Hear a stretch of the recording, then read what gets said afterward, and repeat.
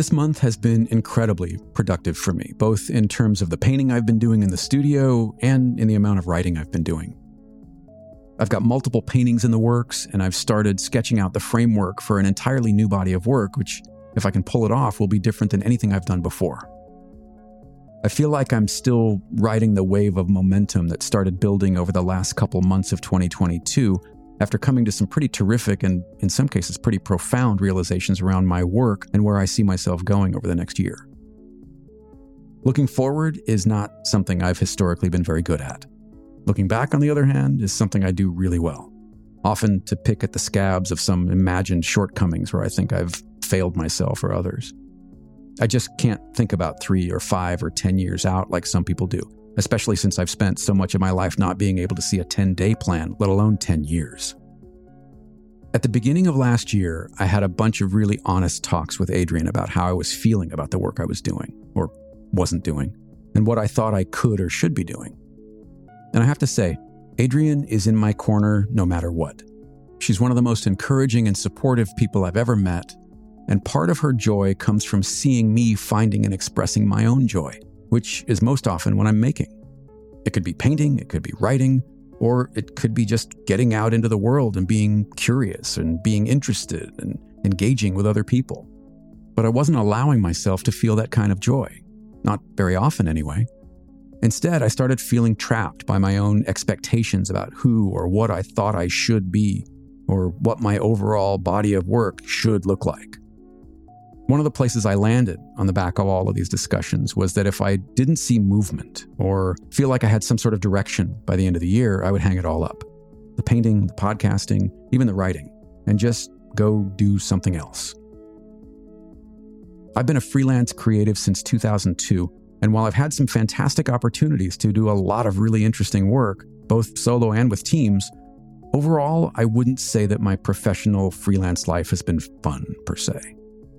There have definitely been some high points, but for the better part of 20 years, I've begrudgingly tried to shoehorn myself into the role of creative entrepreneur, handling everything from concept and design to marketing and billing. As much as I love being a jack of all trades, there's a limit that I finally reached and was able to acknowledge last year. I made the realization that doing the actual work, whatever that work happens to be, is the only part that I really enjoy, and that's what I'm best at. In the immortal words of Bill Blazejowski, I'm an idea man, Chuck. Last year, I also turned 55, and around the time of my birthday, or maybe a little before, I remembered a terrific episode of Jerry Seinfeld's show, Comedians in Cars Getting Coffee. His guest was Alec Baldwin, and at one point, they were sitting in this little coffee shop in New York, and Alec says to Jerry, I'm going to be 54 years old in about 3 weeks, and I literally wake up every day and say to myself, what do I want to do with the time I have left?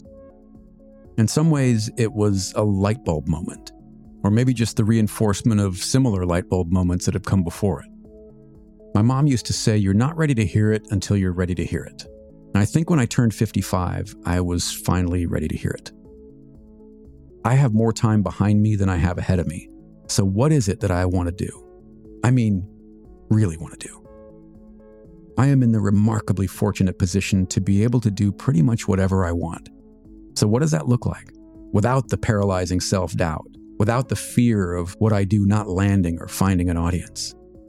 What does the freedom to chase joy, not money, not likes, not subs, or anything external, really look like?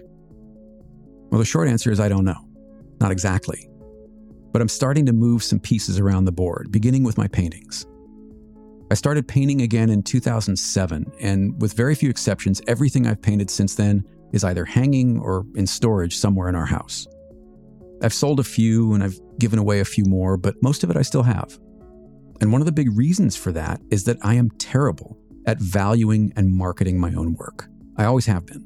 Whether we're talking about my design work or podcasting or really anything that I've done as a freelancer, I always charge too little relative to the amount of time I put in, because it's not just a job, it's me. And as corny or cliche as that sounds, I love what I do, and by and large, I do what I love. So because I see it as personal, and I love doing it, I have historically had a hard time making the business side of creativity work. My friend Martin Rotz coined the term entrepreneurvous that I think describes my approach perfectly. One of the responses to my entrepreneuriousness is that I'm going to take myself out of the business side of the equation by trying to get gallery representation for my paintings, which I think solves two issues. Number one, the work isn't personal to a gallery in the same way it is to me. They are a business, and the goal of that business is to sell work. Since marketing and selling work is what they do every day, they will be much better at it than I ever could be, especially with my relatively small social media footprint.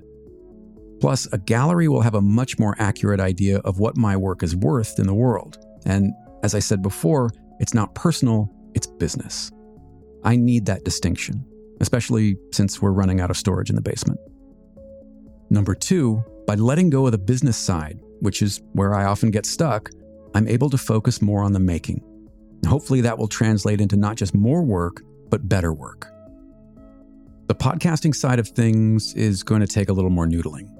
The landscape has changed a lot since I started releasing shows in 2009. I love recording conversations, and I have a few new show ideas, but I think they need a little more tweaking before they're ready for prime time. As I said in the last iteration, this is tough stuff.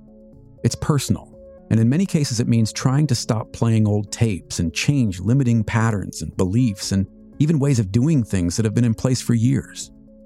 But the alternative, at least for me, is to stay locked in a cycle of analysis paralysis, unable to get out of my own way in order to move forward and grow. And that type of thinking is just no longer on my to-do list. Are you stuck playing old tapes that might be holding you back? If so, what's keeping you from changing your narrative? If you're enjoying these iterations, it would be great if you would share them with a friend or two. And if you haven't yet subscribed, maybe you could do that too. Thanks for listening.